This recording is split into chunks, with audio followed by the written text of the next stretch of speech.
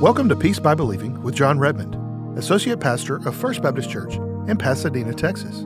Today, we continue a series on the 7 churches of Revelation. Last time, John began sharing with us Jesus' message to the church at Smyrna, which was experiencing persecution. Jesus' message began with him telling them that he had conquered death and that he knew what was happening to them. If you can, please turn in your Bible to Revelation chapter 2, verses 8 through 11. As John continues his message, have you ever been persecuted for following Jesus? The next thing Jesus said is, he said, you have everything you need to fight this battle. Look at that verse again. I know your works, your tribulation and poverty, but you are rich.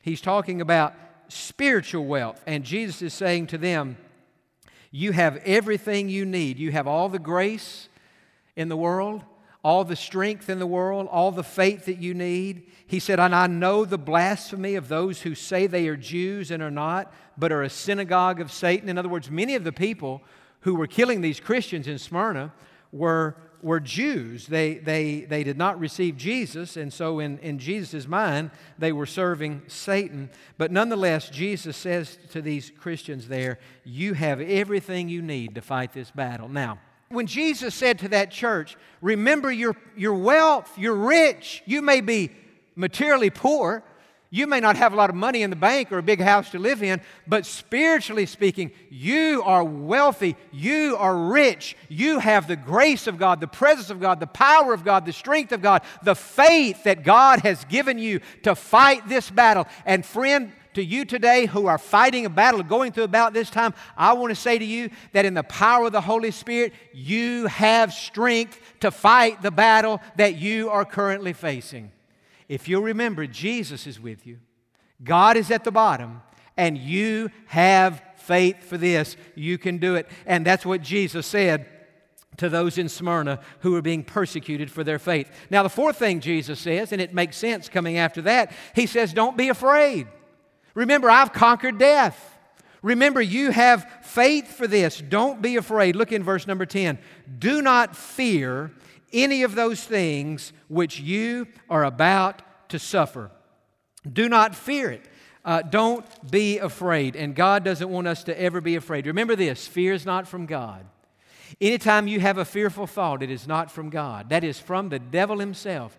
God, the Scripture says, has not given us a spirit of fear, but of power and of love and of a sound mind. So don't be afraid. And then the next thing that Jesus says to these persecuted Christians, he says, remember, what you're facing right now is a temporary test. It is not a permanent problem. Now that's encouraging today. If you're battling cancer today, if you're going through something tough today, you need to remember that may not strictly be persecution, but it's difficult. It's a hard time nonetheless.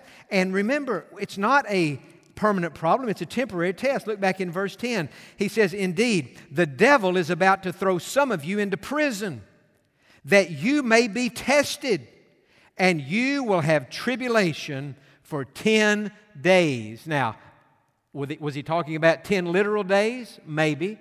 Probably he's using that phrase to talk about brevity of time. In other words, in the grand scheme of things, what you're going through today is not going to be very long. You know, God's Word is so timely.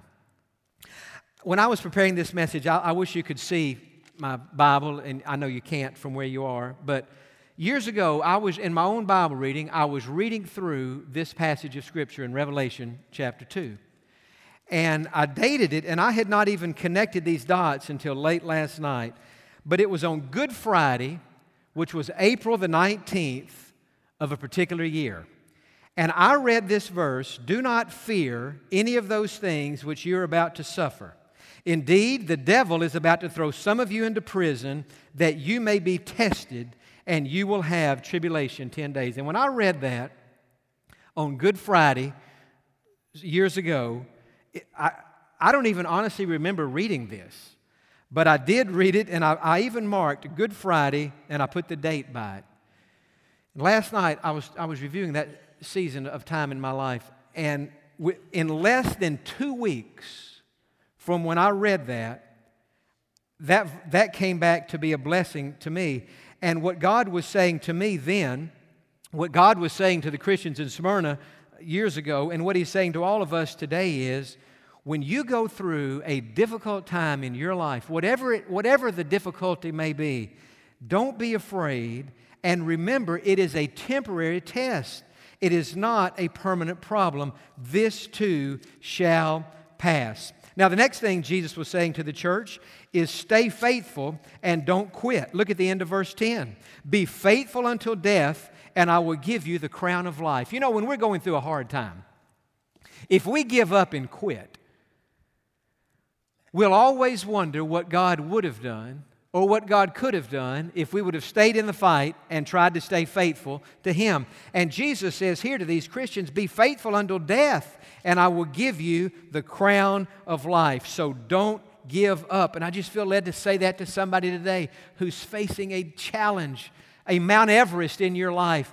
Don't give up. Don't quit. Keep trusting God and keep moving forward. And then the next thing that Jesus said, the seventh thing, He says to them and He says to us, He says to you today, you can overcome what you're facing, and you will overcome what you're facing because you are a child of God. Look in verse number 11. He who has an ear, let him hear what the Spirit says to the churches. He who overcomes shall not be hurt by the second death.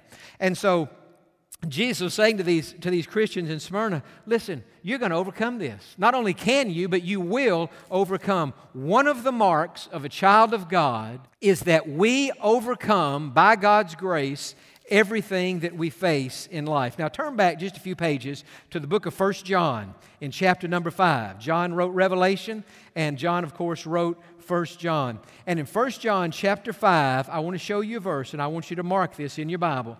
Verse number 4. 1 John 5, verse 4. And here's what the Scripture says. For whatever is born of God overcomes the world. Now let's just slow down and think about that. Whatever is born of God, that is, if you've been saved, it doesn't say whatever is born of God has the possibility or the potential of overcoming the world. One of the proofs that you're truly saved is that when you go through a tough time in your life, you overcome that. And this is the victory that has overcome the world, our faith. How do you overcome difficulty in life? By your faith in God, by your trust in God, by your conviction that He is in control of your life and that He will bring good out of unthinkable bad. And so Jesus was saying to these Christians in Smyrna, listen, you can overcome what you're facing, and you will overcome, because whatever is born of God overcomes the world. And so as a child of God, when your back's against the wall and you're up against it, you don't ever have to wonder, can I overcome this? Friend, not only can you overcome it, but you will overcome it. You must overcome it because you are a child of God. If you believe that, say amen. Now, I just gave you 7 messages that Jesus had for the churches. Have you ever known me to go through 7 points that quickly in all your life? Well, the reason I wanted to go through it so quickly is because I wanted to tell a story at the end, and I didn't want to have to rush the story. Some of you will have heard parts of this story, maybe all of it. Others of you will not have heard this story, but it is one of the greatest stories in the history of the church. And it's the best illustration I know about persecution. There was a man named Polycarp, Polycarp. Polycarp was a disciple of the Apostle John.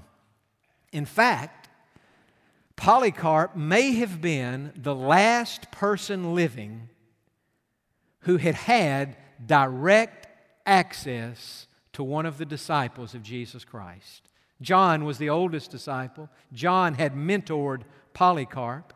In fact, Polycarp ultimately became the pastor of the church in Smyrna. Some say that the old Apostle John was the one who ordained him and helped him to establish himself in that position as pastor. Polycarp became the pastor of Smyrna several decades after John wrote this book of the Revelation.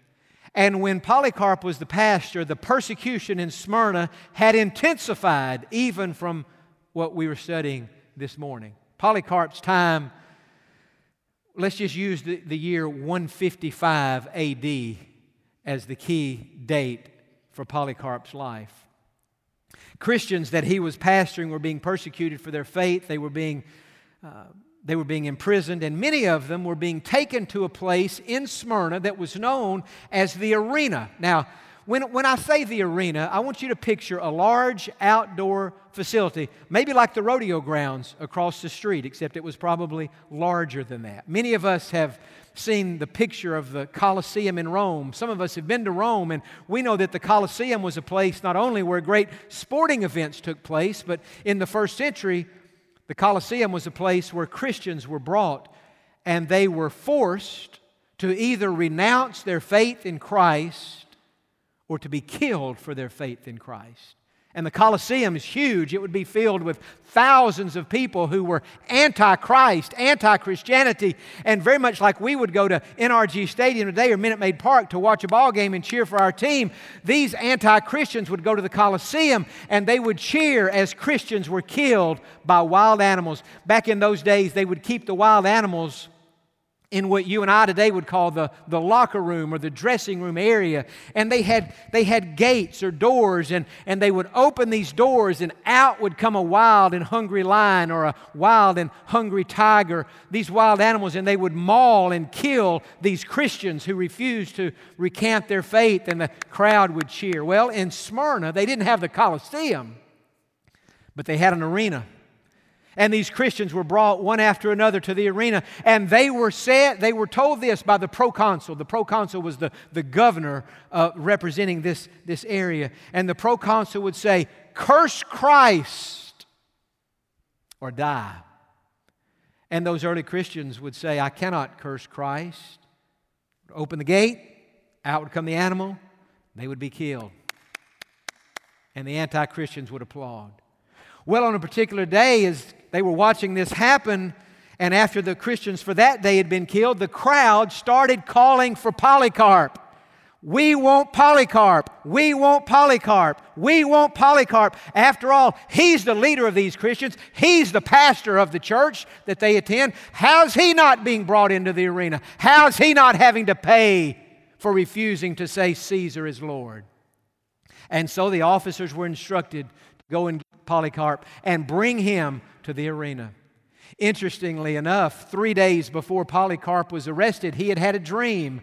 If you study this, you see that the details of the dream are somewhat disputed, but in the dream, he had had a vision that he would be burned alive for his faith in Jesus Christ.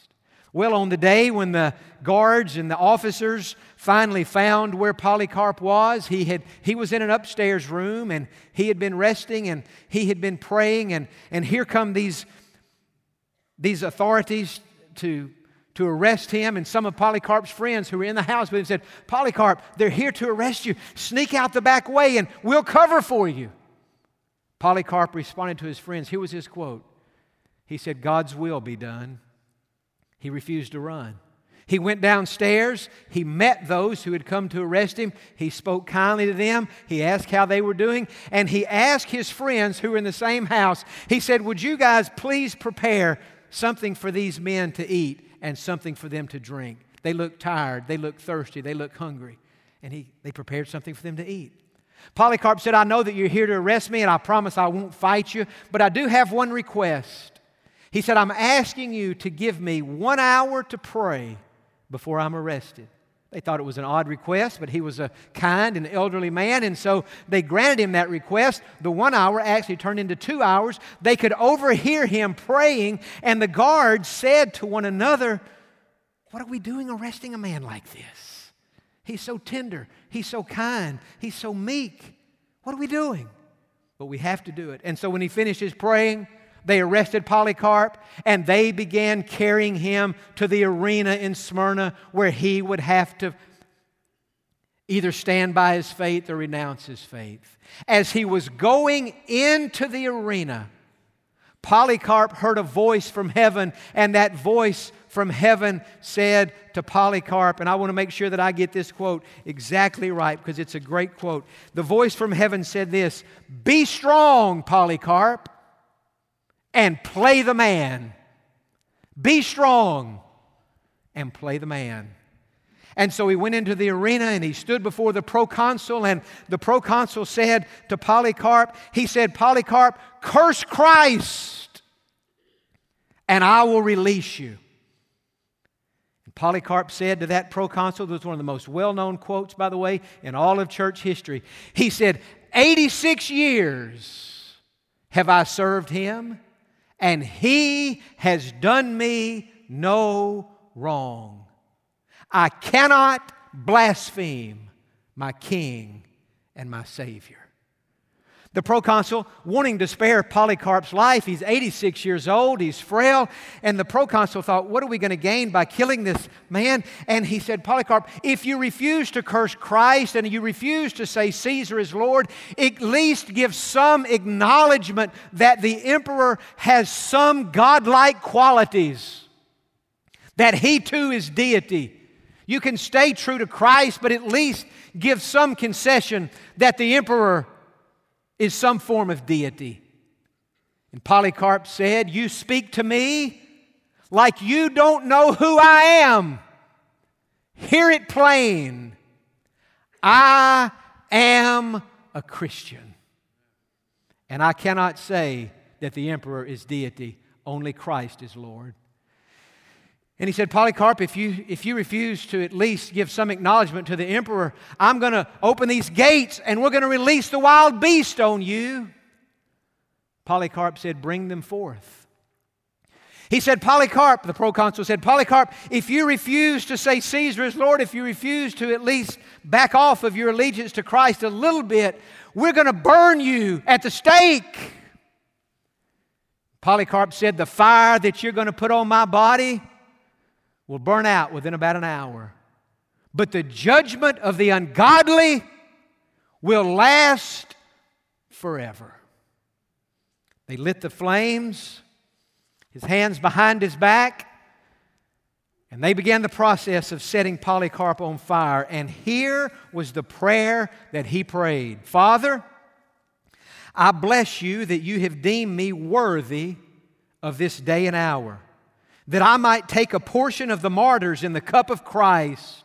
Among these, may I today be welcomed before your face as a rich and acceptable sacrifice.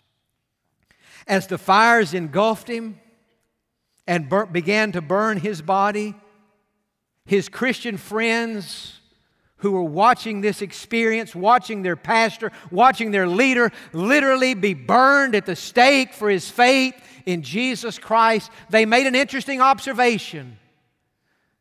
They said his body doesn't smell like flesh that is burning. Instead, they said, it smells like bread that is baking. A beautiful, sweet-smelling sacrifice to God. On February the 23rd, in the year 155 AD, February the 23rd, by the way, is a Christian holiday or day of celebration even today in many churches to remember the legacy of Polycarp. We celebrate the man who stayed true to his faith in Jesus Christ in the face of the ultimate persecution. As I was finishing writing this out last night, I thought, how did he do that? Polycarp knew in his heart that Jesus was with him. He knew that God was at the bottom and that underneath were the everlasting arms. And he knew beyond the shadow of any doubt that he had faith for this, and that through that faith he could and he would overcome this trial. Friend, I want to say to you today, whatever you're facing, if you'll remember this, it's a temporary test, it's not a permanent problem. If you'll stay faithful and just refuse to quit, and if you can remember in the midst of the battle, Jesus is with you, God is at the bottom, and you have faith for this, you're going to come through it. And you're going to come through it in such a way that God is honored, that He is glorified, and that everybody in your circle of influence is blessed beyond measure because of your faithfulness. Amen? Father, I thank you today for the life and legacy of Polycarp. And God, there's no doubt that when he was going through this, he already had the words that you had spoken to the church in Smyrna even before he became the pastor. God, you had written the words he needed before he went through the battle he would face. And God, that's true for us today. In your word, you have already given us everything that we would need before we face the battle. With your head bowed and eyes closed, we're about finished. But I want you to hear these 7 words of Jesus to you, and in way of summary and in way of contemplation. I want you to hear His message to you today. I have conquered death. I know what's happening to you. You have everything you need to fight this battle. Don't be afraid. Remember that it's a temporary test, not a permanent problem. Stay faithful. Don't quit. You can overcome this, and you will overcome this because you are a child of God. With your head bowed and eyes closed, people are going through different battles in this room right now, different battles in your home right now. Would you just say this to Jesus? Say, Jesus, I trust you. I trust you with this. I believe that you're with me. I believe that God is at the bottom. And I believe that I have faith for this. And I believe because of that faith, I will overcome it. One way or another, I will overcome it. I'm an overcomer. Whatever is born of God overcomes the world. And I'm born of God. Now, some today, you say, yeah, John, but I'm not sure I'm born of God. I'm not sure I've ever been saved. People are being saved every service. Would you pray this prayer right now? Say, Lord Jesus, come into my heart. Forgive my sins and make me a Christian. I ask you to save me. And I trust you to do it. I trust you, Jesus. Welcome to my heart. Begin now to make me the person you want me to be. Amen. For those of you who have prayed to receive Christ as your Savior today, we would love to know about it and to rejoice with you in your decision. Please let us know by sending an email to info@peacebybelieving.org or by giving us a call at 1-800-337-0157. Again, that's 1-800-337-0157. If you are a new believer in Jesus Christ, we encourage you to get plugged into a strong, Bible-believing church in your area and to tell your friends and family about how Jesus has changed your life. We have a booklet titled, How to Be a Happy Christian, that will help you in your new faith journey. You can find it and others under the Booklets tab on our website, peacebybelieving.org. To watch videos of John's series on the book of Revelation from the beginning, simply go to www.fbp.org/revelation. Again, that's www.fbp.org/revelation. We would love for you to keep up with us on social media. We invite you to like Peace by Believing Ministries on Facebook and follow @PBB_broadcast on Twitter. And don't forget to share and tell your family and friends about Peace by Believing. Thank you for joining us today. We look forward to you being with us on the next Peace by Believing with Jon Redmond.